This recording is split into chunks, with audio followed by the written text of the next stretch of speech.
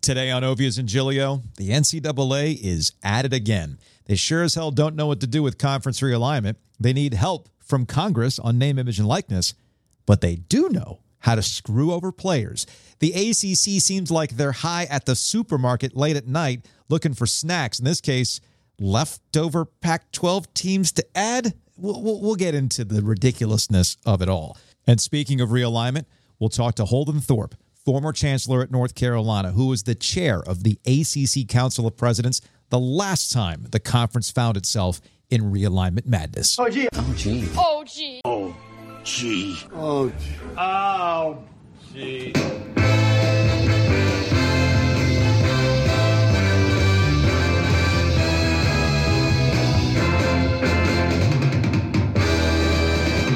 Let's podcast alongside Joe Giglio. I'm Joe Ovias, Eford Studios, downtown Raleigh, thanks to Empire Properties. And we're brought to you by Copiers Plus. Check them out online, copiers-plus.com. You might be a small business, medium business.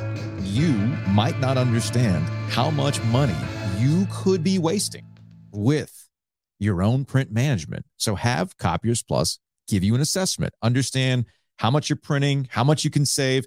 There's document management as well, all key things that you need as a small to medium-sized business. And most importantly, they're local, Joe, copiers-plus.com. So we thank them for presenting Ovias and You got Giglio. my email yesterday, right? Of the contract that I need you to print out and sign. Oh, do I need to do that? That's what the email said. Yes, sir. I'm the one who usually doesn't check emails. Did I have a Giglio moment? Yes, you did. Oh, crap. I used to bust your balls about not checking email all the time. I think it's okay to say it now. We're going to have a deal with North Carolina football. Yeah, very excited about this. I am too. Very We excited got about tickets this. to give away. Mm-hmm. Each game, Mm-hmm. 4 tickets. Mm-hmm.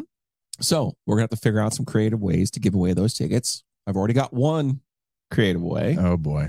which I know you'll be excited about. I just have to run it by Greg Hayden to make sure we have the space to do it. Okay. So we'll do that. Okay. Because look, their schedules, I know people are like, oh, Clemson and State are away. Yeah, They have a really good home schedule do. this year. they do. So, but perhaps me putting the cart before the horse here, that's the contract I need you to sign All right. and I'll send do that over today. to them. I will do that So, today. I'll do that today. The Kyocera comes into play. That's where Copiers Plus is our friend. Hopefully, And your friend too, because it's going to help our listeners win tickets to UNC football games. Hopefully the NCAA doesn't come in and deny that contract like they did with This Tez has got Walker. me. I'm completely lost here on what could the possible reason be here for the NCAA to finally put their foot down about somebody's eligibility in the year 2023.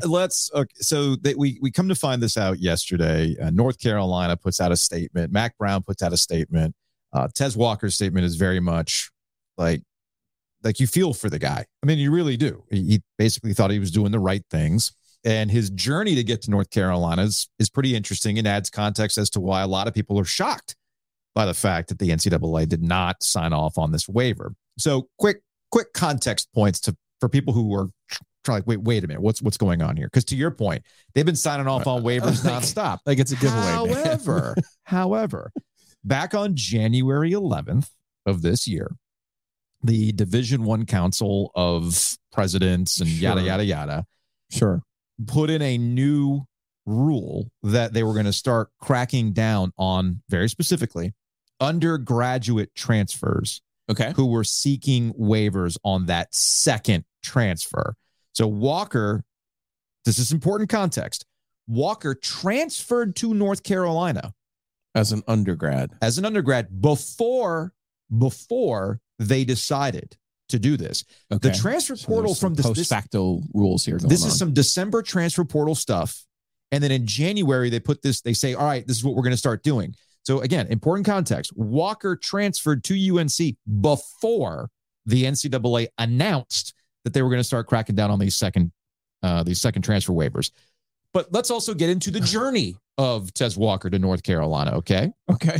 He tore his ACL right out of the gate, and he deferred his enrollment, I think, at East Tennessee State, all right? He ends up at Central. He's a North Carolina kid. Yes, so he ends up at Central. Well, what happened in 2020 with the MEAC, Joe?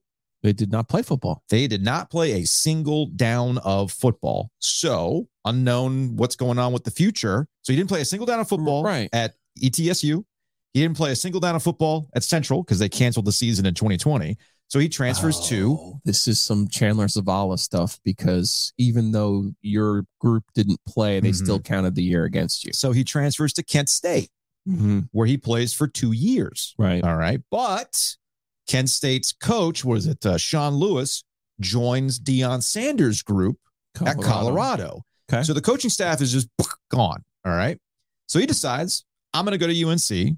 You grew up in Charlotte. You're a North Carolina kid. There's a sick family member who has not seen Walker play. Okay. So you come to North Carolina. It's a 2.5-hour drive from Charlotte. Actually, it's less than that. It's like Chapel Hill. To Chapel Hill, it's about 2.5 hours, actually. A little less than that. On a good day.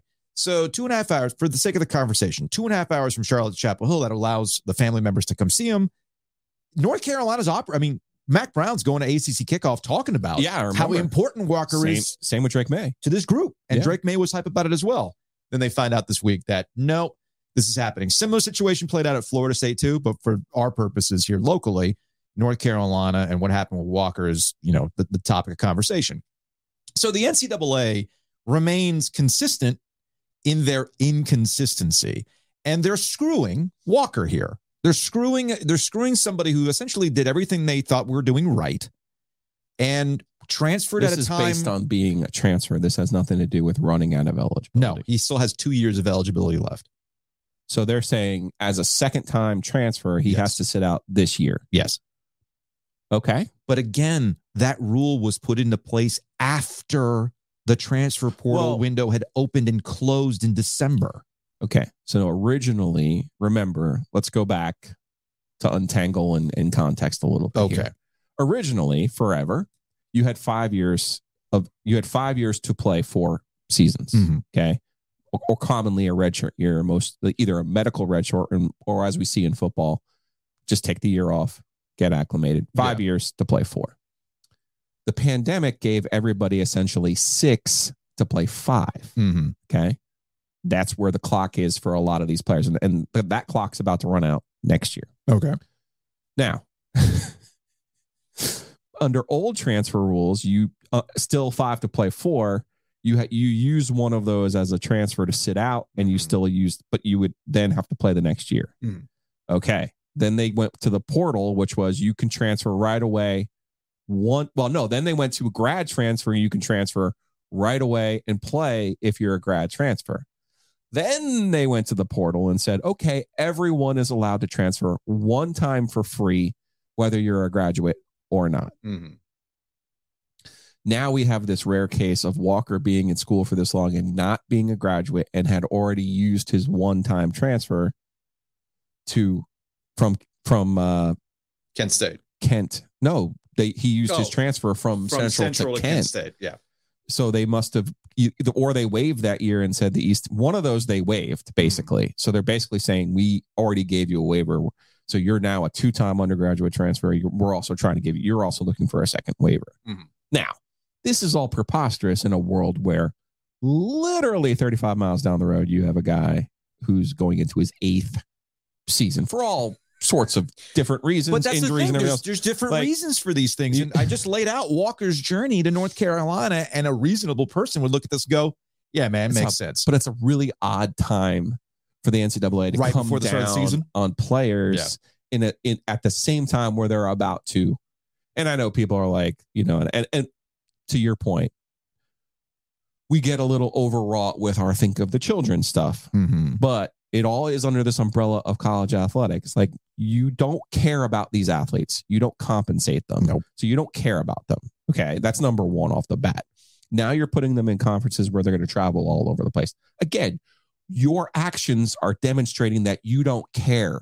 So now you can't selectively act like, they can. Well, it's the way of the NCAA. Do you know what's really going to throw the earth off its axis? Yes. If we give Tez Walker a second waiver to play immediately at North Carolina, like who are we hurting here?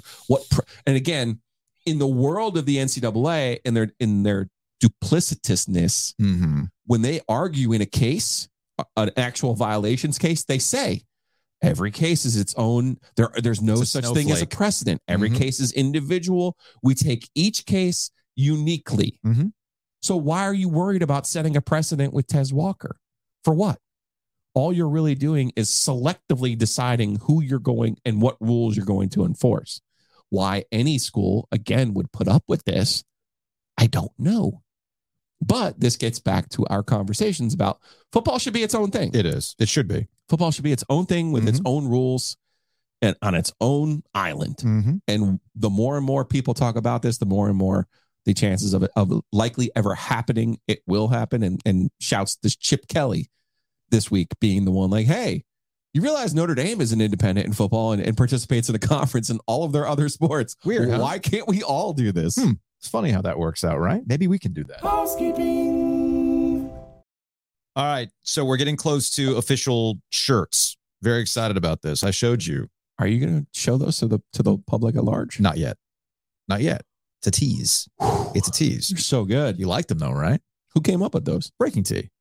Wow. Well, now I gave him the idea. I gave him the idea. And then they turned it into that. Wow. So I kind of was hit with inspiration from previous projects. And I thought to myself, what actually pairs well with a defunct radio show? I know. A defunct, we laugh, the team that never won. Defunct professional teams in North Carolina. And how can we incorporate these things? So hopefully we'll get, and there's a third shirt, which is just, the positive vibes only, Ovius and Giglio. But hopefully those shirts, they'll be on the Breaking Tea website by the end of the week. Very excited about this. Very, very excited about this. They're even better than my succulent shirt right now. Hey, what in the name of Friedlander is that? By the way, I went over to a certain store on whatever road that is, Wake Forest Road. Yeah. Behind a certain super grocer that I enjoy tremendously. Okay. And instead of buying clubs, I was like, I'll save my money, buy this shirt instead. I like the shirt. Yeah. It's not Bad Birdie is this group. Okay. It's not something that I thought that you would wear, but I like it. The material is off the charts. Oh, it's like moisture wicking, super soft, that kind of thing. I like it. Do you want to put an OG logo on something like that? Potentially. We'll have to talk work a little bit of magic. Maybe get our guy. We'll have to talk about that. Fat Perez in on that one. The king, man. The king. It's funny how certain people know who that guy is, and I'm completely oblivious. Like I didn't know either. I caught up with our former colleague Alec Campbell last night. Yeah. And he's like, yo, man, I love that Wyndham show you guys did. I'm like, of course you did. That's like catnip for you and Jilly. I was like, yo, man, I like I like that show. I ate it all up. I'm like, so you know who Fat Perez is? He goes, yeah. He's like, a Barstool guy, whatever, but I know who he is. I'm like, of course you do, because you're a golf hardcore guy. So it makes total sense. Speaking of being hardcore about things, Hometown Realty is hardcore about agents. They're hardcore about making sure that your house sells quick, and more importantly, making sure that you can get into the house that you want. You can check them out online at myhtr.com. Again, that's myhtr.com. 6 locations, more than 250 agents. Look, don't fool around trying to get into the right house. Don't fool around like, oh, I'm going to go to one of these independent brokers who give you a lowball offer and don't take care of you. Go to myhtr.com, get the best value for your house, and get set up before the school year begins. Also, Whitaker and Hamer sponsoring Ovius and Giglio. Check them out online at wh.lawyer.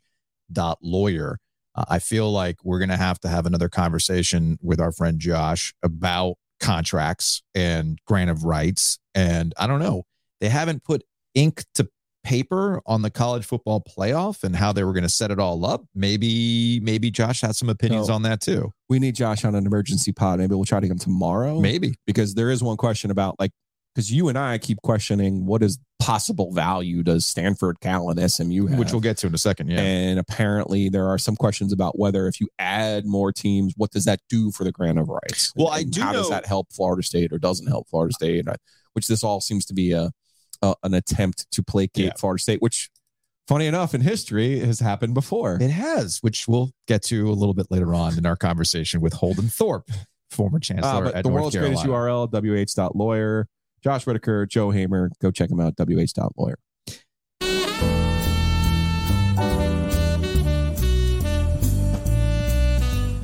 Nice. Big downtown steak restaurant vibes with that. Yeah, I feel like right there. You've got a martini coming up. Maybe even pineapple. Does that take you back to the time hanging out with Jim Kane. Mm-hmm. Is that what that's about? It's Very much so. Back in the day. Very much so. So you mentioned, shout out to Dan Reynolds. You mentioned what was going on in the ACC, and every national college football insider has some sort of source, some sort of angle on what's going on right now. And in the wake of the Pac-12 teams leaving for the Big 12 and the Big 10, you're left with the Pac-4. And apparently the ACC has been kicking the tires the last couple of days on adding Stanford and Cal. You and I were both, and we've texted people like, what? And most of the response that we've been getting from people is, well, they're just doing their due diligence. Well, how long does it take to do the due diligence on this and understand that this doesn't really make any sense? Shout out to Joel Anderson, big fan of Joel Anderson over at Slate, where this is 1:55 a.m. in the club and the lights are on and you're like, all right.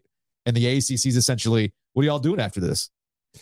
Even before the preposterousness of SMU entered this conversation. Right. Then SMU shows up. Shout out to listener Jameson, who's like, man, this is like me at the end of the semester with all my C-bucks, my convenience store bucks at NC State. We were the opposite then because mine were gone in the first right. week. His was like, oh man, like how many bugles can I take home with me as I gotta fulfill this card. But anyway, the whole thing's a mess. Without saying who this source is. Okay. This is kind of funny. This is even before SMU. All right. Cal Stanford, maybe the dumbest in a long line of dumb ideas by the ACC. All right. So people are trying to make sense of what this is about. All right. I can't.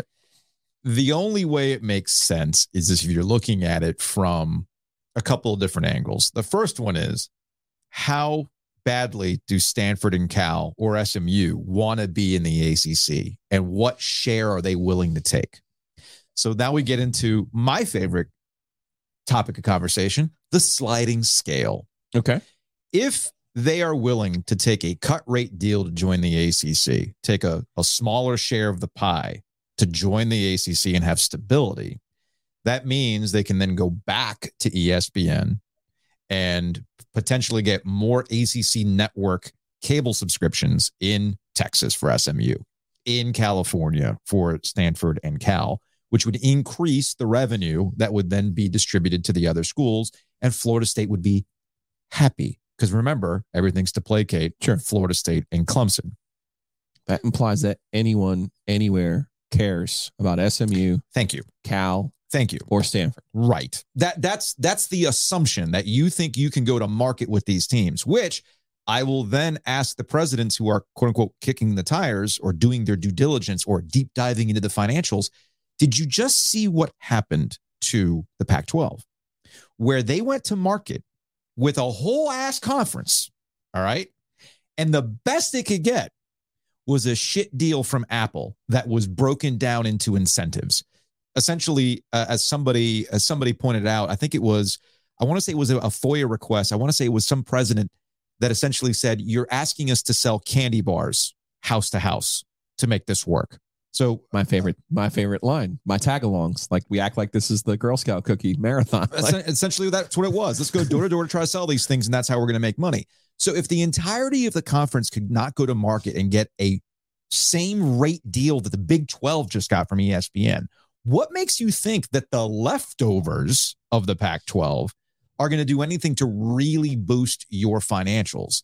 And then also, Cal is the worst run athletic department in the country. Yes. Like at some point with an administration that actively goes against athletics. I mean, I think didn't they just kill the baseball program and the baseball program? You keep asking who's going to be the petty. You keep asking who's going to be the first to tap out. Yeah, they would literally be better off tearing down their football stadium and selling the real estate.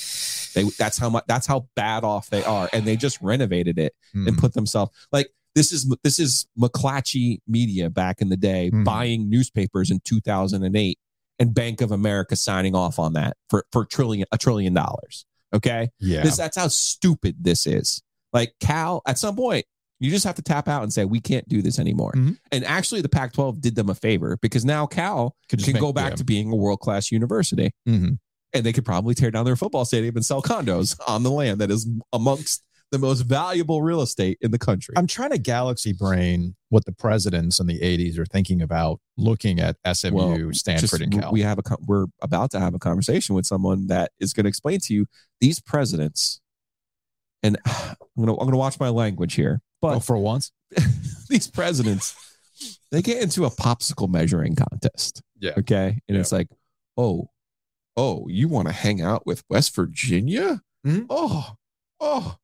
Oh my, they're not a member of the AAU. Mm-hmm. You want Louisville?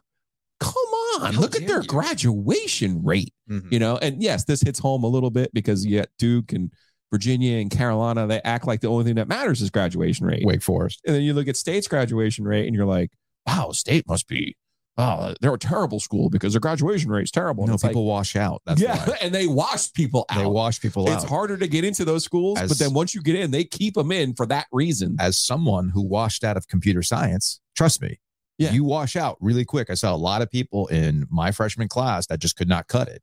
I mean, I got wise and switched my majors. Shout out to first year college, because otherwise I would have really been washed out. But first year college was a pilot program at that time, and that's what got me into the business. These presidents think, 90,000 people are going to show up to watch me read a book. No, sir. No. So the galaxy brain thinking is that you're putting yourself. That's the disconnect, though, Joe. That's the disconnect. Oh, I agree. You have people don't realize this. I didn't realize it. Holden Thorp didn't realize it. The presidents are the ones who make decisions in college football and college basketball and college sports. You're talking about people like Holden Thorp who had zero inclination to follow or care about sports because they were trying to lead what they thought was a world-class university worried about academics. And they think about that's the lens they think about it in. And this is why Mike Krzyzewski's been screaming forever. Why don't we have people who are assigned to run these sports independently? Well, because they're too busy. And do what is best for not only these sports, but the players in these sports. They're too busy making sure that Tess Walker doesn't play at UNC. Exactly. That's, for what? That's the key. For what? If they're trying to if the ACC is trying to position itself so that when things end up being basically two conferences in college football, the SEC and the Big Ten, and they're trying to pick at schools that they know will stick around and become Big East 2.0, well, then you're just essentially signing your own death certificate as a conference at this point, because you're just going to give Florida State and Clemson more reason to want to leave. Financials aside, my understanding That's not the time to panic. No, I agree. The best move, it's the old war games. The best move is to not play. Just stick out with your grant of rights. You've got the grant of rights. That's your leverage and point. The curse. Yes, it's the golden handcuffs. I use the golden handcuffs term all the time. You're locked in, you're making money, but also you're decidedly third place and by a large amount of money. Okay, but just wait until the expanded playoff starts. I agree. And Oklahoma and Texas don't get in. And USC and UCLA don't get in. And Seattle and Oregon don't get in. Let me wrap this point about Florida State and Clemson, the grant of rights. My understanding of the grant of rights is that if these schools come on, they're the ones. Like, you're adding those members, they're tied to the grant of rights. It doesn't change anything about the current membership. However, if only we knew someone who drew up the grant of rights. Yeah, right. However, why would you do anything to give Florida State a reason to try and challenge it? Because you could easily get a lawyer to go, you've added Cal, as we just pointed out, a department that does not care about athletics, is poorly run, and wants out of this whole game. It's broke. Actually broke. Okay, for real broke. All right. And Stanford, they're not bringing butts to the seats. SMU, where are they on the pantheon of Texas schools? The Pony Express? You want to bring the Pony Express? If I'm a Florida State lawyer, now I'm suddenly on Florida State's side. That's how dumb this is. Right. I find myself on Florida State's side if they do this, because you'd go, you are actually devaluing the ACC by doing this, and we want out. And that's what they could fight in court. Well, I think Florida State, when they said they're not worried about the grant of rights, they're going to they want to negotiate that, and they're either going to tap into their endowment, or they're going to raise enough money in this private equity, boondoggle to make it work. PIF, man, PIF. Speaking of the college football playoff, to your point about how things are going to play out, we actually don't know what the college football playoff is going to look like now, right? Because we're still a couple years away from that happening. So here's Greg Sankey on with Paul Feinbaum yesterday. Wait, and this is the last year, right? 24 is supposed to be the expanded. Yes. But here's Sankey on how dynamics have changed, and they want to revisit how the college football playoff works. And here in the SEC, we wanted college football to be strong nationally. And we've not seen a West of the Rockies participant in the playoff since, I believe, 2016. And so the expansion was about making sure we brought in Western football. Well, now what's happened is Western football has come into other conferences. The net of that is circumstances have changed. And I think it's wise for us to take a step back and reconsider what the format might look like given these changed circumstances. We've not met on that. I've not had any meaningful conversations, but I think we have to acknowledge that it is on everyone's mind pending the outcome of some of these additional membership movement pieces. Is there anything about the expansion that changes in your estimation now with what has happened in recent days? Well, it remains to be seen, but how many FBS conferences will exist in 30 or 60 days, particularly as we head into next season, if you want to lengthen that time frame. We've been engaged in the right kind of conversations around future media opportunities, around the logistical issues and decisions related to the first round of games on campus and how do we move then into bowl games. But we do have changed circumstances. Right now, we still have 10 FBS conferences, but there's obviously a great question about whether that will remain. And yeah, that could create a thought in my mind, and I think in others, about some level of adjustment being made. I do think the access we've created through the 12-team format still seems wise, but maybe there are elements and specifics of what was decided when we had clarity around 10 conferences that might need to be adjusted given what's happening right now. So again, that's Greg Sankey, SEC commissioner, on with Paul Feinbaum. And here's where this is going, dude. They're going to remember Sankey was the one who Jedi mind tricked everybody into expanding the playoff and bringing Texas and Oklahoma. They only joined the SEC because of access. Correct. You can join us. They don't need money. They don't need the money. They want the access, and more SEC teams, more access. You're good to go. Sankey. And if I'm whoever the new Big Ten commissioner is off the top of my head, I can remember, like Patetti, right? Is that the guy's name? I'm starting to argue, yeah, this whole business with the top 6 conference champions and all that stuff, the highest ranked ones. No, we should just go best teams.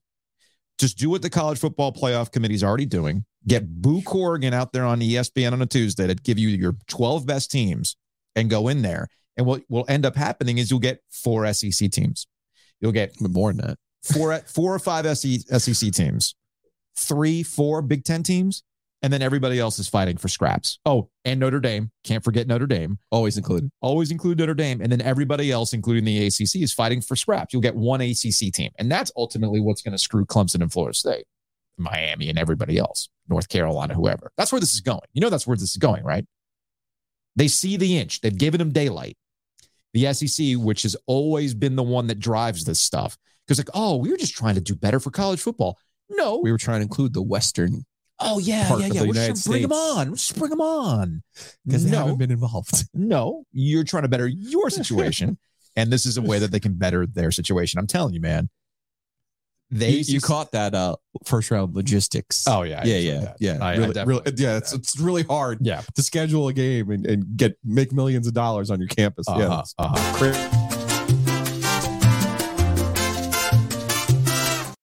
All right, shout out to, speaking of college football, look, college football, there's a reason why we love college stuff, right? It's where you went to school, a lot of great memories are made there, and you're always looking for that pull. And that's where Home Field Apparel comes in. Check them out online, homefieldapparel.com. Use the promo code OG23 for 15% off your first purchase at Home Field Apparel. So if you're a State fan, Carolina fan, Wake Forest fan, they got ECU stuff, they got Virginia stuff. The ECU stuff is actually it's pretty tight. My favorite. It's pretty tight. They got dad hats too. Dad hats. And let's say you don't want any logos. That's fine. You can go core collection. I know you're all about that. But again, use that promo code OG23. I was actually wearing my 2020 Duke's Mayo Bowl shirt. One of my comfiest shirts. Like the leather. I mean, I've worn it a lot. It's been washed a lot. It gets comfier every single time. Also a big fan of my Howling Cow shirt too. That's another comfortable shirt that I have from Home Field. So again, use that promo code OG23 at homefieldapparel.com. Now, all right, Joe, I'm going to pull this up. Okay. My understanding is that we now have a URL. Our guy's he's smart. From Matt over at State Farm. Man, excuse me. Did you get it, or do I have No, I'm going to pull it up. So right now it just says insuregarner.com, which is Matt's website. Correct. Got But it. if you punch However, if I put in the OG insurance, yes. Let's see if it pulls up. Oh my goodness. It redirects. That's amazing. Yeah. Look at Matt. So smart. Give him a call to 919-779-8277. Or better yet, just go to the oginsurance.com. It'll redirect you to State Farm. If Matt's smart enough to create a URL, he's smart enough to take care of all of your insurance needs. Go check him out at theoginsurance.com. Oh, geez. That's good stuff. So did you see where ESPN finally gave in to betting? They finally gave in, man. Bob Iger comes back to Disney. Bob Iger always talked about how gambling didn't exactly align with Disney's family values. And then here's Penn National throwing them $1.5 billion over the next 10 years, along with some stock options, to be the operator for a rebranded ESPN Bet. Now, you're thinking to yourself, I know what you're thinking. Penn National, why does that sound familiar? Well, they were the ones who had actually purchased Barstool Sports and turned it into the Barstool Sports Sportsbook. Okay. They aligned with Dave Portnoy and the crew. And all these podcast companies, and I guess we're part of that now as a small LLC, a lot of these podcast companies were being funded by all of the online sportsbooks. The two biggest are DraftKings and FanDuel. Right. So Penn National gets in with Barstool. But reading yesterday in the Washington Post, Front Office Sports, Wall Street Journal, turns out that they never really penetrated market share. Right now, Penn National did not. With Barstool Sports. Okay. If you look at the in Barstool, terms of the gambling market, they only got single digits of the market share. Guess the two that dominate. Because FanDuel and DraftKings just dominate. Crush. My understanding, I don't have the story in front of me, but I'm pretty sure the number is something like between those two, they take up 70% of the online wagering market. Okay. And then the rest of it is scattered with like BetMGM, Caesars Sportsbook. And then we start getting into the smaller groups. And apparently Barstool Sports was in that. So Portnoy bought back the sportsbook or Barstool itself. So he can just go and do whatever he wants to do. But if I read the story correctly, that they signed a non-compete, meaning that Barstool can't partner up with another online sports wagering company. So they can't go run to FanDuel. They can't run to DraftKings in the near future. But ESPN now takes that. I guess the bet is that ESPN and their availability and their dominance in the market will allow Penn to actually crack the double digits of the online wagering world. And ESPN is in a position where they need all the money they can get. Whose app do you use more than as a sports fan? Seriously, whose app do you use more than ESPN? So they're going to integrate that. This comes at an interesting time because in the last couple of weeks, Fox got out of their own gambling market because Fox Bet, that was their big play. They were one of the first movers. Was with MGM, wasn't it? Fox Bet shut down. Okay. So it's interesting that ESPN's getting into this at the time where Fox is getting out. Now, there are some inherent differences between how Fox operates that has no real good online presence, right, and ESPN, which obviously dominates the market. But this tracks with everything in our industry where gambling money is the thing that's going to fund the next 10 years. Now, how far is that going to take you? That remains to be seen, but it's fairly obvious that things must be getting real in the Magic Kingdom when they finally decided to take $1.5 billion from a gambling company and flipped it to ESPN Bet. That's actually not a lot of money. No, it's not. It's not. You're saying over a 10-year period. It's over a 10-year period. They spend more than that on the rights to the NFL every year, per year. So it's not a grand scheme. In the grand scheme, it's not a lot of money, but at this point, every little bit helps, man. Yeah, that it's going to take off once you really, that ESPN app, right? Mm-hmm. Like I could see what they can do there. They'll have to embrace it in a way. Like, yes, they have the daily line show and some other stuff, but they're going to have to embrace it even more so. As I've talked to you about with golf, sometimes you see it on the PGA Tour broadcast, and Jim Nantz is telling you, "Oh, play this game, and here's the 3-ball odds," and you're like, no, like you got to fully lean into that. And ESPN's going to have, and Bill Simmons and Portnoy have talked about this forever, having a gambling pot. Like you have to have like a gambling broadcast. Yes. Like here's where the live line is right now. Here's where the total was. You're going to here's have what to this do play that. means towards your bets. You're going to have to put that. all of that into a context. You know because why? That's what the youths are kind of sort of into too. But here's the flip side of this. And I feel like you're super serving as well. You got to super serve the people in that niche. I'm not diminishing it because, we are a niche. Sure. Okay. We are super serving a local niche. And I feel strongly, and you feel strongly, that we can make a living that way. So super serve the niche, get it off the main broadcast, because I will scream this. Right. I will scream this from now. I will scream there's to the more void. people like you than me. Yeah. There are way more people like me who do not give a damn about gambling that actually view a diminished product when you start shoving gambling stuff into broadcast. I don't care. I find it boring. It doesn't mean anything to me because you're not really giving me any analysis. All you're really doing is just going on hunches. I watch CNBC and be told you should go invest in this stock only to find out that stock sucked. So my point is, you're going to screw over. The whole point is to get to as many people as possible. All right. The whole point of this podcast is to have people feel included in sports discussions and they understand where things are. The smaller you make that window, man, the harder it is to grow your audience. So I'm really worried about future broadcasts on ESPN that are going to be jamming ESPN Bet. Well, they've already, and this is why I'm optimistic, because you've already seen them get into all these other secondary broadcasts, like the Manning cast and everything else. They have a bazillion channels. They know what they're doing. Yeah. They have a bazillion channels. They have their Instagram, or they have their Twitch feeds and everything else. Super serve them there. Get it off my main broadcast because it's going to tick off a lot. You'll like it. I won't. Speaking of things that I like knowing I have value in my old stuff. And you might have that same desire to find out, hey, this old sports card, is it worth anything? It's been sitting in the attic for years. Can I cash it out? There's only one way to find out, Joe. Literally just sold a 1928 World Series program. You did? With Weston's help. Nice. I like that. Nice. Yeah. And it was in the attic. Yes. So there is no artifact that you have, an autograph, a jersey, something you might think has value. Go check them out at oakcitycards.com or go downtown off of Glenwood. They have such a great space. You name a sport, you name a memorabilia, Weston can help you with it. And with cards in particular, got to get them authenticated and graded. It's the most important thing to do to get them a maximum value for your cards. Shout out to Mosquito Authority and Pest Authority as well. Mosquito Authority, as you know, this summer I've been telling you about it. It's been gross. It's been rainy. That leads to a lot of mosquito breeding, and Mosquito Authority's done an awesome job of keeping that stuff at bay. And with the heat, I think like today's highs in the 90s, you got critters trying to come in, man. Roaches, insects, ants, all that stuff. Pest Authority can take care of your house as well. Yeah, Hayes Lancaster and his crew. It's not just mosquitoes, not just bugs. Get those mice in the attic. Get that moisture under your house. You don't want that. Like Hayes' crew walked into my house and they were like, "You do you smell that?" And I'm like, No. They're like, you got moisture under your house. You do not want that getting into a situation where mold and mildew came in, did like that super lining underneath. Like I would live down there now.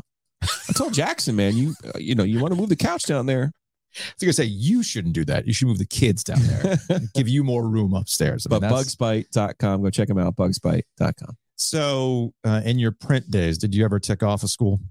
Oh, yeah, regularly. You hear from the coaches, hear from, an owner or something like that. They were mad at you. Yes, Peter Cremanos, regularly. Yes. But they understood the deal. You don't work for them. So do not work for them. No. Okay. There was part of I remember a very specific conversation with Mark Gottfried about that. Like, I don't work for you. Yeah. Yeah. I've had that conversation. Yeah, I've had that conversation with state people, no less. I've had that conversation as well. I was like, you don't pay me that. Or with the Canes. Like, the radio station I was at was the flagship. That doesn't mean I'm on the payroll. It's fine. But I think most people understood that. But what happens when you're on the payroll, when you're a broadcaster? Well, there's certain things that you have to adhere to. Like, I don't think I'm giving away the game here, but when John Forsen was the play-by-play announcer for the Carolina Hurricanes, I knew when John was not pleased with things because there was a way that he talked about it, that he was so professional that it wasn't, overbearing, and the Canes obviously were cool with it. So this gets us to the Baltimore Orioles. Baltimore Orioles have been pretty good this year, Joe. Yeah. I can tell because my Twitter timeline is filled with a bunch of Orioles fans I didn't know existed. Just like, the O's. Kevin Brown is their play-by-play guy.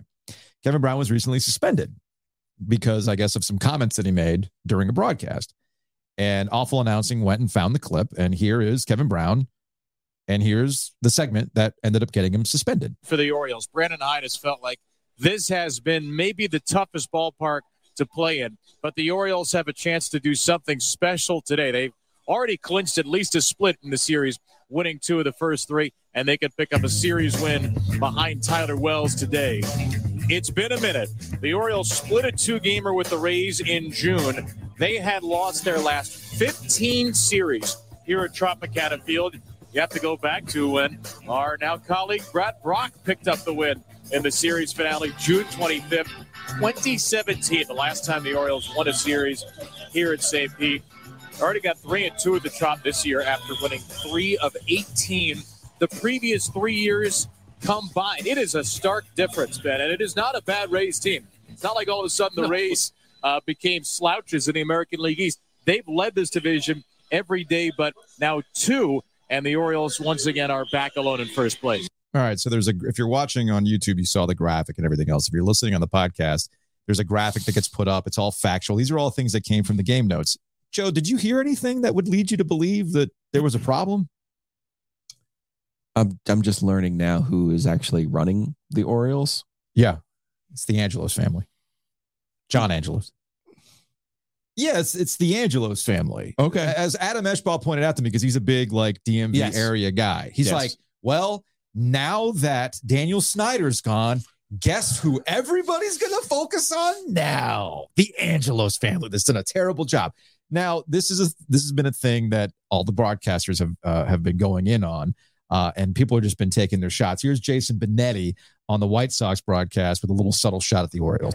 They're done with the Orioles for the year, the team in first place in the AL East, but they actually played Baltimore pretty well. They were 6-7 against the Orioles this year, so they lost 7 times, but they did beat Baltimore 6 times, which I hope I don't get suspended by the Orioles for saying that. Whoopsies. Here is Chip Carey had the better one. I don't think I have the Chip Carey one. I do have, what else do I have here? I have Dave O'Brien on the Nesson broadcast with Euclid. By the way, we mentioned that the Baltimore Orioles are off tonight. There's a story that the Orioles have suspended their outstanding television play-by-play man, Kevin Brown, indefinitely for going on the air and talking about how tough a time the Orioles had winning down at Tropicana Field over the years. And somebody in the front office for the Orioles didn't like that. So this gun goes to AT&T Sportsnet. This is the Houston Astros last night. This obviously was not on the Orioles broadcast, but this was on the Astros broadcast last night as Orioles fans were chanting "Free Kevin Brown." I think the fans, in a rare move here in Baltimore, are calling for the return of their play-by-play TV announcer, Kevin Brown. Good for them. All right, so you mentioned Chip Carey.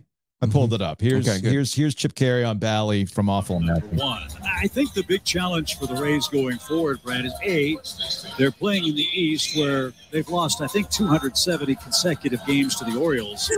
But only 3 games back, they're going to be without Shane McClanahan, who we were told right before game time today. It's unlikely he's going to pitch again this season as he tries to sort out a forearm problem. Yeah, it's going to be difficult for them. Look, the Orioles are playing good baseball. They can do no wrong at this point.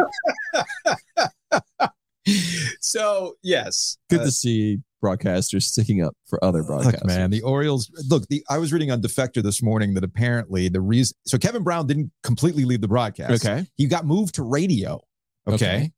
But the reason why he got moved to radio, according to Defector, was because the radio guys had been suspended because they weren't wearing team gear on the broadcast. This is radio. They can't see you. So he was doing radio because another guy got suspended. Now, turns out, you got to wear team-issued gear? Do you think? Cool, yeah. I'm sure the team got me something. No, they're required to buy polos. They have to buy polos from the team. That's fairly cheap. Yeah, and I always wonder why people end up being pro-management at the end of the day. It will never cease to amaze me. Thanks to Breeze Through and Adam, because Breeze through cups today. They got cups. We're gonna have koozies soon. All right, we're gonna have that. Adam's been talking to me about these blue breeze, the blue Breeze through with an OG koozie for an event we got coming up here in September. I'm very excited about this, and we could potentially give away a Breeze through tumbler, lifetime refills. We're gonna try one. We're gonna try with the OG mixtape. But seriously, go buy Breeze through. Beer caves, snacks, great service. They've got it. Breeze through markets. Gas. And gas is kind of important. But I think that's a given. I know, but we sometimes overlook that. But again, be on the lookout. There could be cheap gas on the horizon. Always a good thing. Could be thing. cheap gas on the horizon. And Butcher's Market sponsoring Ovias and Giglio. Like, do we even have to do the Butcher's Market's ads anymore? Because you guys are doing it for us. We do. Shout out to everybody who's been tweeting at us like steak and cheese. Yes, I think one of our listeners, Tori, like posting the selfie outside Butcher's Market, like real deal. So they're not lying to you. It's amazing. So again, go to Butcher's Market. Again, the sandwiches are great. I'm glad that everybody's discovering the sandwiches, but they got a bunch of other great stuff too. It's time to start thinking about your tailgate. They got all the grilling accessories, whether it's the pellets, the wood to smoke, charcoal, all that stuff, seasoning. They've got it. So check them out at the Butcher's Market. What's up next? Joining us on the Heister Automotive Group hotline. He's a friend of the show now. He's definitely a friend of the show now. We've come so long. We've come so far. Yeah, I remember a time when I was more of a topic that wasn't all that friendly. But Holden Thorp is the former chancellor of North Carolina. He is now the editor-in-chief of the Science magazine. It's like more than just one magazine, though, right? You have like a whole family of magazines. Just 6, which is small compared to a lot of our competitors. But the flagship Science is the one that some people would know. Although a lot of people think I'm the editor of Scientific American, which I'm not. Not the same thing. The same. You got to be careful these days. So you were chancellor at North Carolina during an interesting time, and we wanted to pick your brain about that time because it's kind of like Battlestar Galactica, right? Everything has happened before, it's going to happen again. And Florida State was not happy back around 2010, 2011, 2012. Maryland is getting ready to leave, and there's this other grant of rights that you have to sign, and it's to secure the future of it. But if I remember reporting from back in the day, Florida State wasn't happy, and they had to be wooed by John Swofford, the former commissioner of North Carolina. And as a president, you're having these conversations. As a chancellor, you're having these conversations. So what was that time like? What was Florida State upset about? And why did they ultimately sign that grant of rights in the first place if they weren't happy? Yeah, well, first of all, there's a huge irony to all of this because I was the chair of the Council of Presidents when all of this went down. And, as the last guy picked in kickball my whole life, it was a pretty wild place for me to be. But it ended up having a big impact on where we are now. So obviously, so when Maryland left and we did the Notre Dame deal, I was the chair then. And then also when we added Louisville and when we did the grant of rights deal. So it was a lot. It was a lot for this guy whose connection with sports ended when I stopped being the defensive tackle on the Honeycutt Giants in Fayetteville, North Carolina. So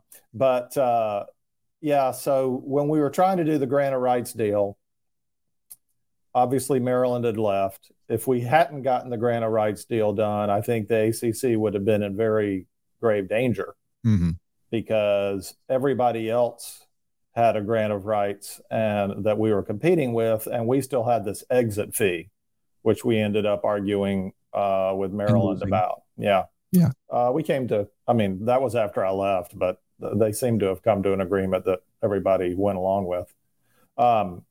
But the exit fee, and you can see why now. The exit fee is not a good system because a new conference that wants you can just figure out a way to pay that. So we really needed everybody to sign over their broadcast rights. And most of us wanted to do it. There were a couple of schools that were a little iffier. And actually, we scheduled one call. Here's a little bit of drama for you. We scheduled one call where we thought we had it.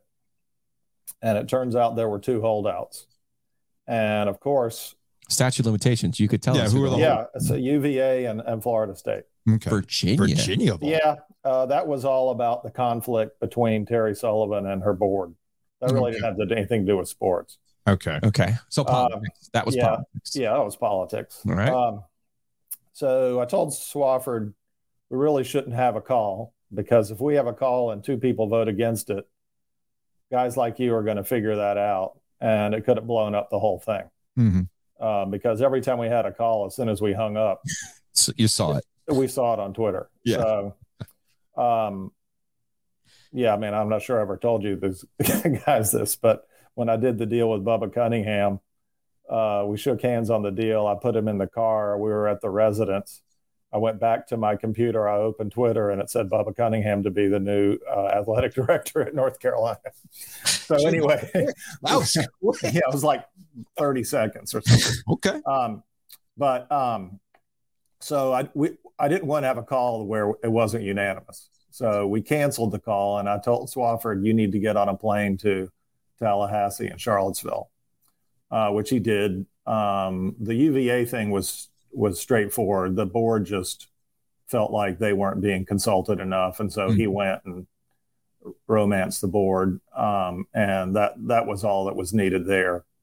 The Florida State one, I think Eric Barron was the president then. He wanted to do the deal, but his board was in a similar place to where Rick McCullough's board is now. But, they didn't really have that many other good options at the time. And I think this is probably still true. Florida didn't want Florida State in the SEC. Say it louder and clearer so that everyone yes. kind of understands what right. Florida State's options are. Take all of the ESPN portion of this out of the equation, like Florida, Alabama, Georgia. What incentive would they have to help Florida State? They don't. Zero. Yeah. What do you need? The Tallahassee market? Like, right. You don't get out of here. I mean, the good thing. Yeah, the good thing for me then was that Bernie Manchin was the president of Florida, and he had been at UNC before. And when you become a new president, the AAU assigns you a mentor, and Bernie was assigned to be my mentor. So I've always been in close touch with him. Wait, the AAU is real? It's not just an excuse the Big Ten uses to keep schools out? Yeah, the AAU is real. It has nothing to do with sports, but it is a real thing. Yeah, and Florida and North Carolina both happen to be in it. Right. So I was certain that Florida didn't want Florida State in the SEC. That left really only the Big 12 as a place for them to go. And at the time, I mean, this is all very ironic now, but at the time, the Big 12 was seen as the weakest of the Power Five. Mm-hmm. Now they're number 3, I would say, quite solidly. That's a magic trick, isn't it? It is amazing. Yeah, they lost Texas and Oklahoma. Remember when Dan Beebe was the commissioner and everybody was down on him? And it's amazing how things have changed. Although there's nitpicking as to where that ranking is. Essentially, the Big 12 and the ACC are on comparable levels, and depending on who you ask in the industry, the ACC, especially when the Raycom deal comes off the books, the ACC will be back in that 3rd spot. But they both share a similar problem. They're both really far away from the 2nd spot. But the one advantage, and I guess this is where we get into like-mindedness amongst presidents. The one advantage that the Big 12 has now is that the schools that they're made up of have more in common than ACC schools have in common right now. And the same issues that presented themselves back in 2012, 2013, before you stepped away from North Carolina, are back at it again because the same players are upset. Florida State still wants more money. Yeah. So how'd you get them in 12 to agree? How'd you get them to agree? Yeah. So I don't know. I wasn't there. Swafford went down there and did his Ninja Swaff routine. And convinced them, probably he told them, what he was planning to do with the contract and all of that. And shortly thereafter, they were ready. And so we had another call where everybody got on and voted for the deal and we all signed those contracts that you somehow obtained the copy that I signed. You were the weak link. Yeah, I'm not sure how you got that, but that's okay. it's probably better for everybody that it's out there. But we don't have the other see one. the updated one. Yeah, the updated one. Sure. We have. Oh yeah, no, I don't know. I was gone when the updated one was done, and the term on that was very shrewdly negotiated, I have to say. I can't take credit for that. I think the first one we did was just for a few years, but this later one is long term. So I think Florida State. Listen, Rick McCullough and I have known each other a long time. I spoke at his installation. He's a chemist also. I think he's in a tough spot with his board, who thinks that that Florida State should have some magic spell to do more. The truth is, it's been a long time since they won that championship. Was it been 10 years almost? We're getting there, yeah. Yeah, and they haven't really put a lot on the board to make another conference do a whole lot to get them. So I don't know what they're going to do. It sounds like they're going to try to raise money to buy out of the grant of rights deal. Because private equity money always works out of it. Well, right. And I don't, there has to be a number, I'm sure, at which they could get out. But the ACC is, unless there's something about the contract that I don't know about, not obligated to take that. I mean, they've signed away their rights until that contract expires. And they could pay. I mean, they're going to, try to pay their way out of it. But then where are they going to go? They're not, the Big Ten's not going to take them. The SEC won't take them unless, as long as Florida is there. So they could go to the Big 12 if it's that much better than the ACC. But it's not. Like you said, it's debatable. Yeah. Which one of those is better? So I hesitate to give away free advice to Florida State, but since we're talking to you, yeah, sure. They could pull a Butch Davis and get money from the Big Ten. The Big Ten would have to be, so they'd have to become an AAU member. They'd have to go to the Big Ten because in theory, the Big Ten would like to get into the state of Florida, in theory. Then they'd have to get the Big Ten in lieu of broadcast rights, right? They could be a special assistant to Greg Schiano.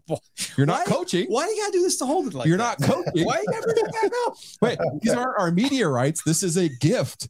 This is an endowment AAU gift from the Big Ten to Florida State, right? I'm not sure I see the connection, but okay. No, your guy you had to pay. No, I know that. Yes. He was an executive assistant. Right. He wasn't, I'm not coaching. I'm an executive assistant to the principal, to the vice regional principal. So something tells me that's not going to work, but no, that's not going to work. Know. Also, You never know. Hey, look, private equity money, the way private equity works, they could throw a bunch of money at them and then tell Mike Norvell, you're no longer the coach. We've got this AI chat bot that's going to do the plays because it's taking all your information, because that's what private equity is about. So at what point, Holden Thorp, you're like a certified scientific genius, right? Like, I'm a guy who helps certified scientific legitimately in your youth coming up, you're like a prodigy, if you will. Let's go prodigy instead of genius. You're into science, obviously. Yeah. You become, you have a leadership position academically at the school at UNC. Then you become the chancellor. This is a school you love. This is a school you've loved your whole life. At what point did you realize you were wholly unprepared for the athletic portion of this? Because I don't think people realize you're the one who makes the sausage at that level. The president chancellor level is where the decisions are made. It's not by the head coach. It's not Roy Williams. It's not Nick Saban. It's not the athletic director. It's the presidents and chancellors. Yeah, well, I think there is two different tracks. I mean, as far as this unlikely event by which I became the chair of the ACC during its most pivotal time, I think we did about as well as we could on that. As you guys have pointed out, maybe some of the additions earlier weren't necessarily the best ones for football revenue anyway. But, from Maryland leaving to getting the grant of rights done, I mean, I think those were solid decisions, and Swafford and I. Louisville was your call? Yes. On your watch. Yeah. So we added Louisville because that's who Florida State and Clemson wanted. Okay. Great. Some of the nerdier schools wanted a different school that you can probably guess. And so if you go in the we're processing, but anyway. yeah, if you go, what tiny academic school was out there? Villanova? Like, what are we doing here? No, it was UConn. Okay. Yeah. Okay.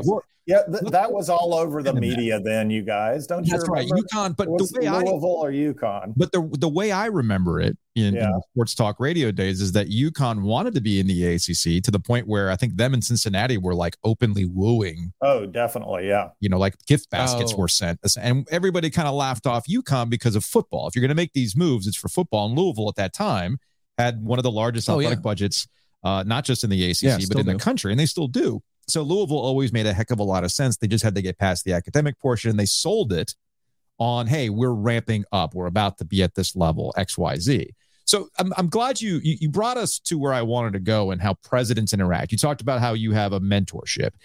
Presidents talk. It's a small group of people that end up doing this job. I mean, heck, there's connections with, Carol Folt at North Carolina, and then she goes to Southern Cal, and now these things all kind of play out.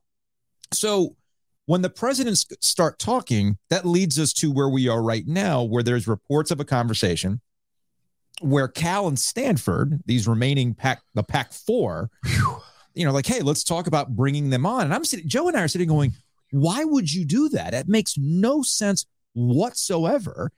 Cross-country travel, they're not exactly known as huge football television teams, right? But you just kind of hit on it. Presidents want to be with like-minded schools.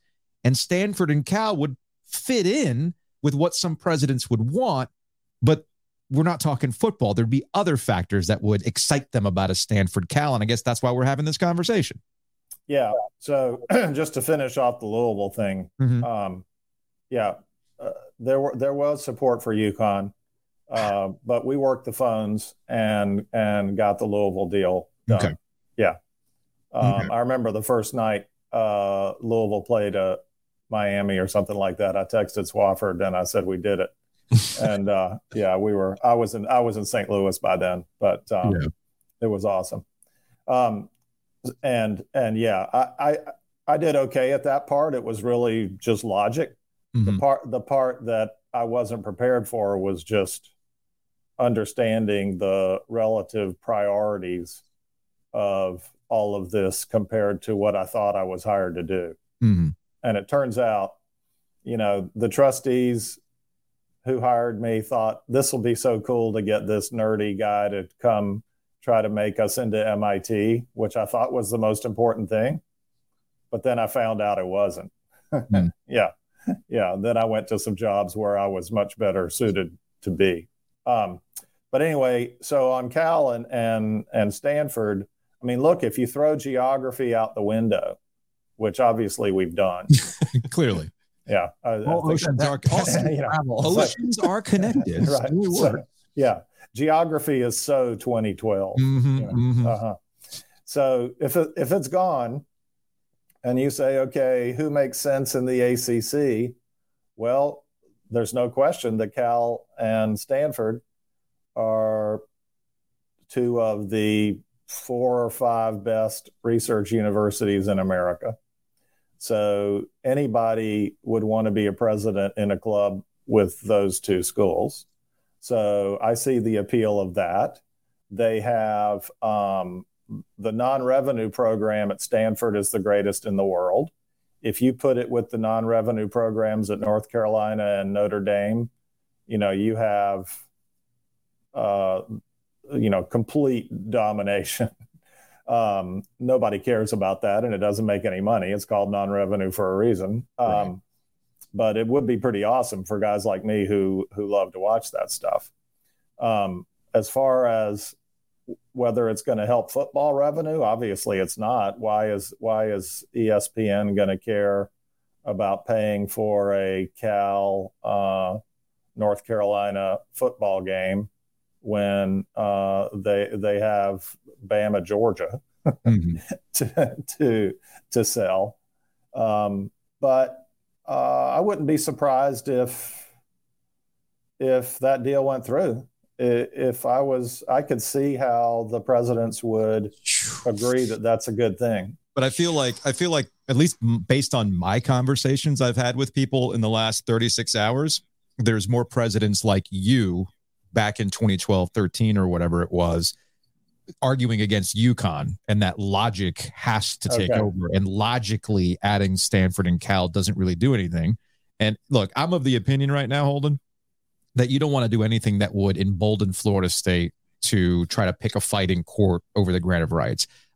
The argument being, yes, when you sign a new grant of rights, they're basically rolled into membership. You can't reopen the grant of rights. But I could see Florida State, and as agitating as they've been, agent of chaos as they've been, saying, well, you've just decreased our value by adding these two schools that don't do anything for us. To your point, we'd rather show Georgia, Alabama, or a ninth conference game in the SEC, and Florida State would try to argue their way out of it. I just feel like we're now into that political realm more so than the logic realm, and you've seen this play out firsthand in the room where it happened. Yeah, and listen, there are people that I know and care about and trust doing this. I mean, Kevin, Randy, Susan, these are, and even Rick. I mean, I realize he's kind of a renegade right now, but he's a sharp guy. So I feel very comfortable that they're the ones that are working all this out. And yeah, the sports decision would be not to add Cal and Stanford. There's no question about that. But it would be, I could see some of the schools wanting to do that. We'll see. What do you think would be a better model for college sports if you could start this thing all over again? You mean as far as the conferences are concerned, or the whole thing? No, the whole thing. Like I'm sitting here saying to you, you're a prodigy in science, and no disrespect, man, but why in the world are you the one making decisions about it? Yeah, I tried to make that point. Good ones, and you illustrated what I have been talking about. That relationships are how these decisions get made. Okay, John Swofford, Jim Delaney, that helps Carolina. That's always helped Carolina. When you have two powerful people like that, that helps. And I think they were both really good leaders. And I think they tried to do what was best for collegiate sports. But I'm looking at it now, and I'm looking at what Brad Kavanaugh wrote, and I'm going, your whole model is FUBAR. Total FUBAR. Okay? So the only way to fix it is to blow it up and start it over. And I just don't see any voices right now in college sports going, you know what would be other than Rick Pitino. Yeah. You know what would be a really good idea? Let's break football off. Because, quite frankly, travel for football is different than travel for volleyball and some of these other sports. It's once a week. It's all that stuff. Could easily play a regional schedule. But I just don't see anyone, including the Big Ten, who's responsible for this, mostly, going, hey, let's come up with a better idea for how to make this happen, make this work. And it's not Joe Giglio saying it. It's not Rick Pitino saying it. It's the Supreme Court Justice saying it. And that's the part where it frustrates me. And I wish even though I just impugned your character, I do wish there was someone as smart as you in that room, at least bringing up these points and saying, now, wait a second, what are we doing? How do we make this better? How do we make this right? Yeah. So I agree that football has gotten into its own category. I mean, basketball doesn't generate as much revenue at most schools. And, most of the money is in the tournament. I haven't looked lately at the ratings for a regular season college basketball game. Depends on the matchup. Shocker, Duke Carolina still does well in the ratings. But not as well as the Pinstripe Bowl. That's true. Between Indiana and Wake Forest. Yeah, right. It's just college bowl games in the middle of December against two, 6-6 teams or whatever. Still getting better Kentucky, ratings. Louisville. Yeah, something like that. Mm-hmm. Right. Yeah. Okay. Well, that doesn't surprise me. Mm-hmm. So obviously you have a whole different situation with football. And I think one of the things that caught people by surprise was that the gap has been widening during the time that all of this has been going on. So there was a time when, even like when I first started and Dickie was taking me through, a lot of the way it all worked, where the differential between basketball and football was not nearly as great as it is now, especially at Carolina. Yeah. So that is another element to this that people probably haven't adapted to as quickly as they should, although Jim Delaney obviously had it completely figured out. Mm-hmm. As he did with many other things. Carolina's running things. We'll close on this, and Holden Thorp joining us on the Heister Automotive Group hotline. We appreciate your time. See, I'm just a stupid state grad. What do I know? So you got a wonderful school over there and a great chancellor. Northwestern. Yeah. They released a statement when more pending lawsuits popped up, that they had to do some sort of I'm paraphrasing here because I don't have the statement in front of me, but essentially it was, we have to take a look at our relationship as an academic institution and what sports does to those types of things. If you really wanted to read into it, you could see a situation where the Northwestern president was saying, is sports really worth it, all things considered, when it leads to things like this and it affects our reputation? And this is kind of like a two-pronged question. You've dealt with that push and pull of being successful and corners cut or a culture taking over that supersedes what your school mission is, and it all kind of playing out publicly with various investigations, everything else. So I'm curious what you're seeing at Northwestern and whether or not presidents going forward will finally get around to asking the big question, is it worth it for us to pursue football this way? Right. So there's two things I think that are of interest. One is when you commission the report, you can be certain that when the report comes, nobody's going to be happy. Mm-hmm. All right. So remember Governor Martin. Okay. I've lived that. All right. And because what happens is you commission the report at one point in time. Then while the report's being done, the PR people and legal people are telling you to do something the PR people call put it on the credit card, which means when guys like you ask a question, you say, sorry, I can't comment on that until the report's done. Gotcha. Well, the whole time that's happening, you all are flooding the zone with all these other questions that are being asked after the report was commissioned. So when the report comes, it's like in Back to the Future when they're drawing on the chalkboard.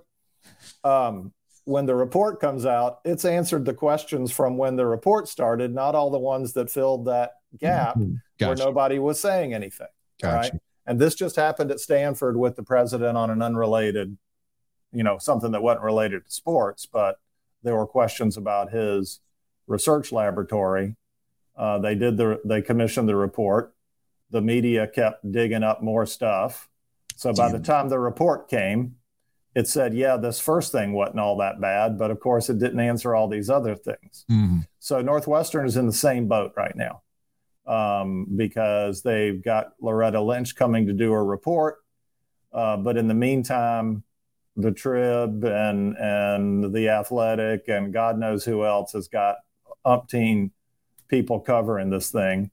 And it's going to be drip, drip, drip the whole time the report comes out. So the report is being done. So when it comes out, it ain't going to be good. I can tell you that. Okay. It never is. But the bigger question Northwestern needs to be preparing for some pain when that report comes. Sure. But the bigger of the ACC, by the way, because his name's going to pop up a lot in this thing. Well, yeah. And that, I think, again, Kevin and Randy and Susan and the people who are dealing with this are people that I trust. They'll figure out if they have to do anything there when the Northwestern report comes out. But yeah, I'm sure that's on their mind. Mm-hmm.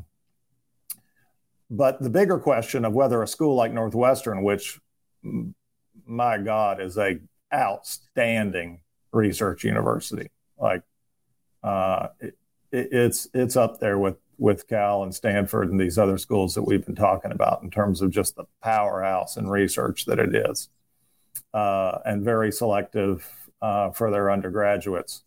Should they be even dealing with this? Listen, if you're the president, there are a few schools that are in this boat, right? Notre Dame, Stanford, Duke, Vandy, Northwestern, playing big time or trying to play big time sports and running these absolutely outstanding universities that are not that big.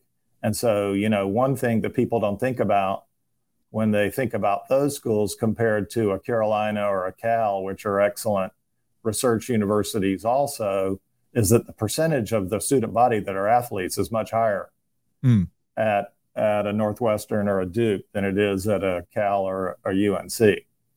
Now, so I'm sure they're thinking, like, why am I doing this? I used to think that myself too. It's like, how did I end up here?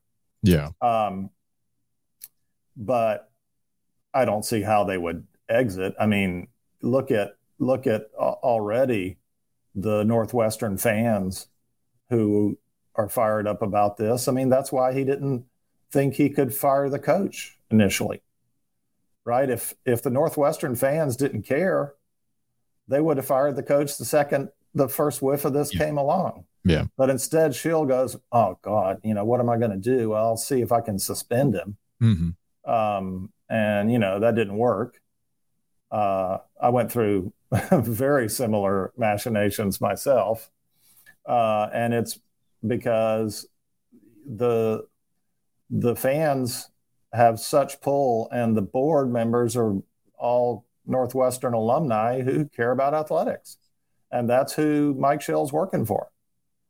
So he's in the Kobayashi Maru. We'll close. I know you're a Star Wars guy. Yeah, I'm more of a Star Wars guy, but you know I love a good Star Trek reference. I love a good Star Trek reference every single time. Every single time. Hey, listen, that musical episode of Strange New Worlds is just gangbusters great. I don't know if you guys have watched it. I can't get my kids to watch it. They're too busy. They're too busy playing video games right now to watch some of these shows that I want to watch. Right. Holden, we appreciate the time as always. We always appreciate your insight and your candidness with these matters right now, because I think people need to hear it, and I'm glad that you're more than willing to talk about these things so we have a better understanding of what's going on behind the scenes. Yeah, there's a lot of things that need to change, and it's not going to happen as long as everyone's hiding under their desk. So thank you guys for pulling the truth out from time to time.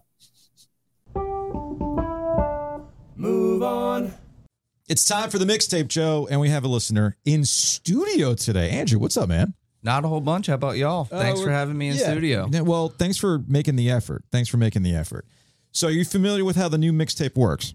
Unfortunately, I am familiar with how the new mixtape works. Okay, you're going to hear a PA announcer in this iteration, Wade Minter. Let's go. From the Carolina Hurricanes. Big fan of Wade. This is as nice as you thought it was going to be, right? Oh, it's even better looking in person. All right. I love it. So you're going to hear Wade announce lyrics. You're going to have to tell us what song it is. Terrific. Right. The first go of this. Oh, we have a theme too. It's summer mixtape. First iteration didn't go so well. We had a loss in the first round with Jason. I mean, it went well. It was entertaining. It was entertaining, but we had a loss. There was no answer. I have to send him a cup as a consolation prize. All right, Andrew, are you ready? I'm as ready as I'll ever be. Okay, here we go. Here it is. The Groove, slightly transformed. Just a bit of a break from the norm. Just a little something to break the monotony of all that hardcore dance. That has got to be a little bit out of control. It's cool to dance. But what about the groove that soothes and moves romance? Give me a soft, subtle mix. And if it ain't broke, then don't try to fix it. This might go as well as the first one did. It's cool to dance. Wow. Did you know it? Yeah, I did know that one. Okay. Summertime. It's Fresh Prince, Summertime. Summertime by Fresh Prince. Yeah, that's what I was about to say. Let's just sit back and unwind. How old are you, Andrew? Late 20s. That's still not an excuse. That's like a ubiquitous song. It's on all the time. Yeah, but Andrew, it's like the staccato, the delivery can be very confusing. Yes, it is tough with the delivery. And if there was a basketball courts in the summer, got girls there, maybe you can come up with it. Maybe, but that's tough. Did I make this too hard? Actually, this is making you happy because we're not giving these away. I have a good consolation prize. Do we have a consolation prize? Can't do it on the air, but we have a good one. All right. Andrew, thanks for coming up, man. Thanks for having me. All right, thanks for listening. Next topic, please. Have I made them too hard? No. I mean, I think there are some identifiable lyrics, particularly in the summer genre. Yeah. But okay, the delivery can be, because you have to mismatch your brain to what you're normally hearing. Yeah. In a melody song version to, Okay. in this case, Wade kind of throwing you off the scent just ever so slightly. Just a Ever so smidge slightly. in his very Wade way. Anyway, thanks to Andrew for coming on by.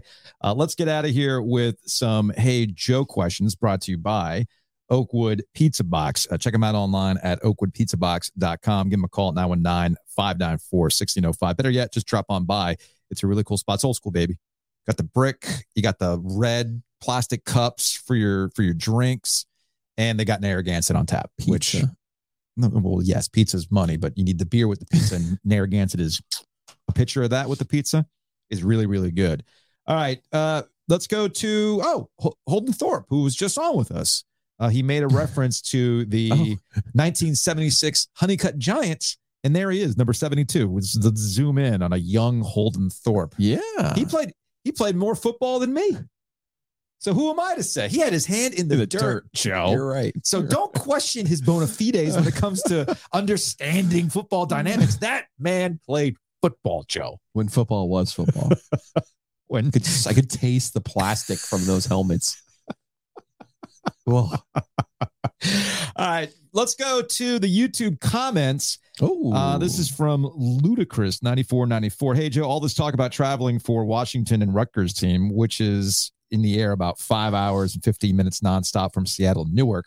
Then they would have to take the bus to campuses. What is the longest distance fans of teams have to commercially travel in the ACC now? Intern travel agent Cal homework assignment. I have to text him after this. Yeah, I'm thinking it would take 2 hours to drive to any commercial airport just to go to Virginia Tech.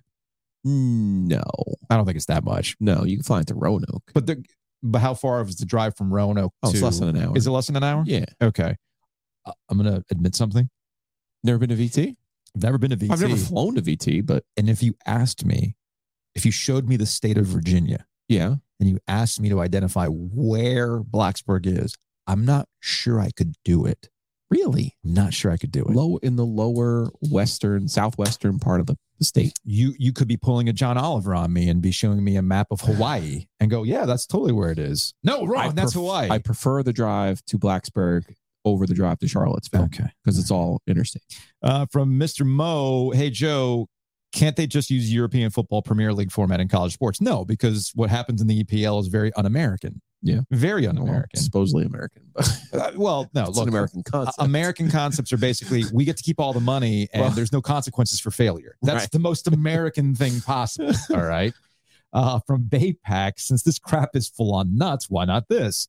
The ACC adds Cal and Sanford. Then the ACC sends Florida State, Boston College, and Syracuse, and Louisville to the Big 12 with no exit fees. Released from the grant of rights. Big 12 sends ACC, Arizona State, and West Virginia. So your new ACC would have a Western division of Cal, Stanford, Arizona, and Arizona State, a tobacco division with the Big Four, a North division with UVA, Virginia Tech, Pitt, and West Virginia, your guys, and then a South division with Clemson, Georgia Tech, Miami, and Notre Dame. I like how Notre Dame's in the South.